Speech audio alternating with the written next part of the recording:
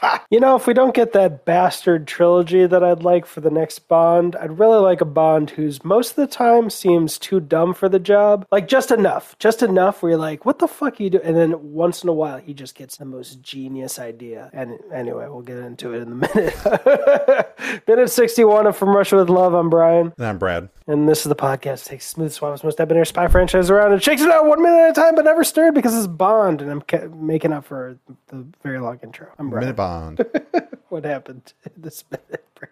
We finished the scene where they're looking at the map. Or finished the map saying that, yep, this is legit from what we know. They talk about, Tatiana and all of her doings throughout the day. She tells Bond that she works with Electra every day between 2 and 3. So Kieran Bay asks, how are we going to get the machine out? And James Bond says, she'll do anything I says. Or she'll do anything that I say. Kieran Bay, with his injured arm, taps his head, his non-injured arm.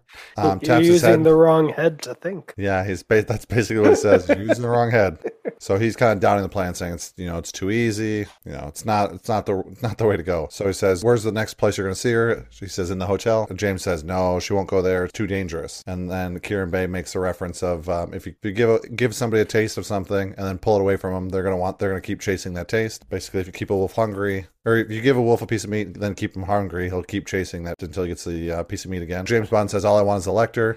Kieran Bay says, "All? Is that all you want?" James Bond kind of chuckles a little bit. We flash over to like a giant boatyard, and we see somebody coming up the steps of the boat. Not 100% sure if it's James Bond yet, but we see somebody coming up the stairs, turn the corner from this like ferry or boat, and the scene ends. Or the minute ends. Yeah, that's got to be James Bond. He's in a lighter suit. It's not as dark of a suit. It's kind of more of a tannish gray versus the darker gray that he was just wearing in the other scene. So would you say that it's a Felix Leiter suit?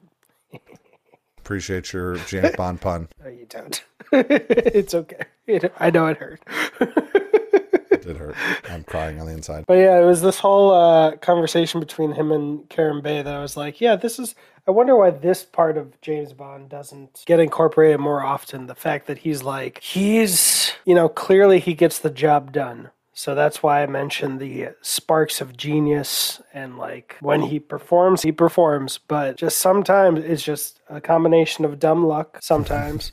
And sometimes he's just being too thick-headed. Like if we had gotten that Tom Holland Bond that he'd pitched that eventually became Uncharted, I think it would have been all wrong. I mean, not just because he looks like a 12-year-old. Because Tom Holland, I don't think they would have instinctually gone with him being a thick-headed dumbass. No. It's more like, I think they went with the Uncharted more, it's not exactly, but closer to Jack Sparrow, where it's like, oh, that all worked out and it was a chaos burger. So there's a magic there, but it wasn't because of Jack. It was because everything lined up perfectly. Grabbed the right rope and cut the right one, and all of a sudden he got flung and snapped the thing off the side, threw him to the other boat. He happened to land on his feet.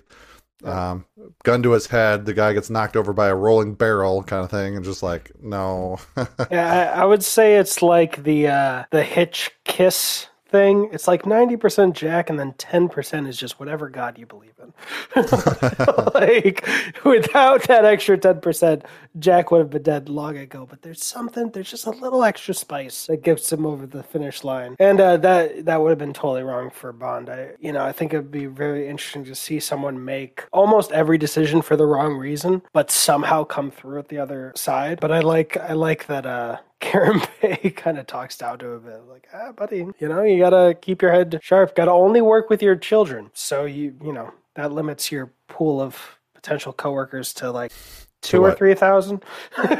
What? What are you doing with your coworkers?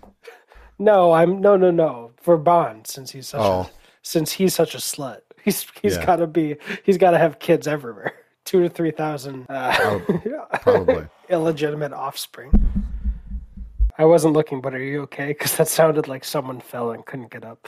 Oh, no. I had an itch behind my ear and decided I needed to bump my mic stand on the way through. Yeah, I mean, it's cool to see Bond, like, kind of get smacked around a little bit verbally, saying, like, no, bud, you're... the plan is too easy, and you are not in the right headspace to do this. You are clearly on the wrong end of your body on this one.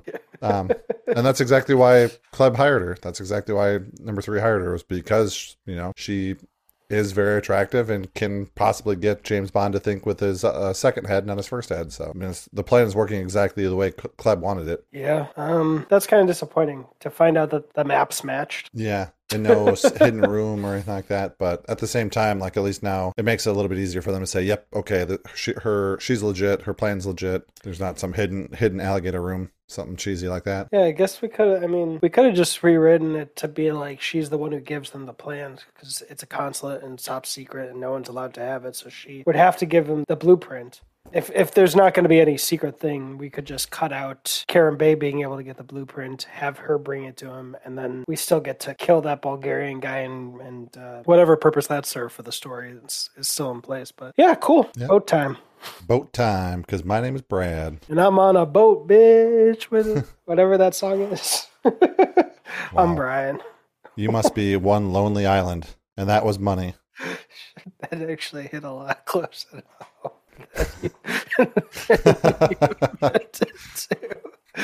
Every penny of it. It's not laughter, it's crying now. Fake laughter hiding real pain. That's what my real laugh sounds.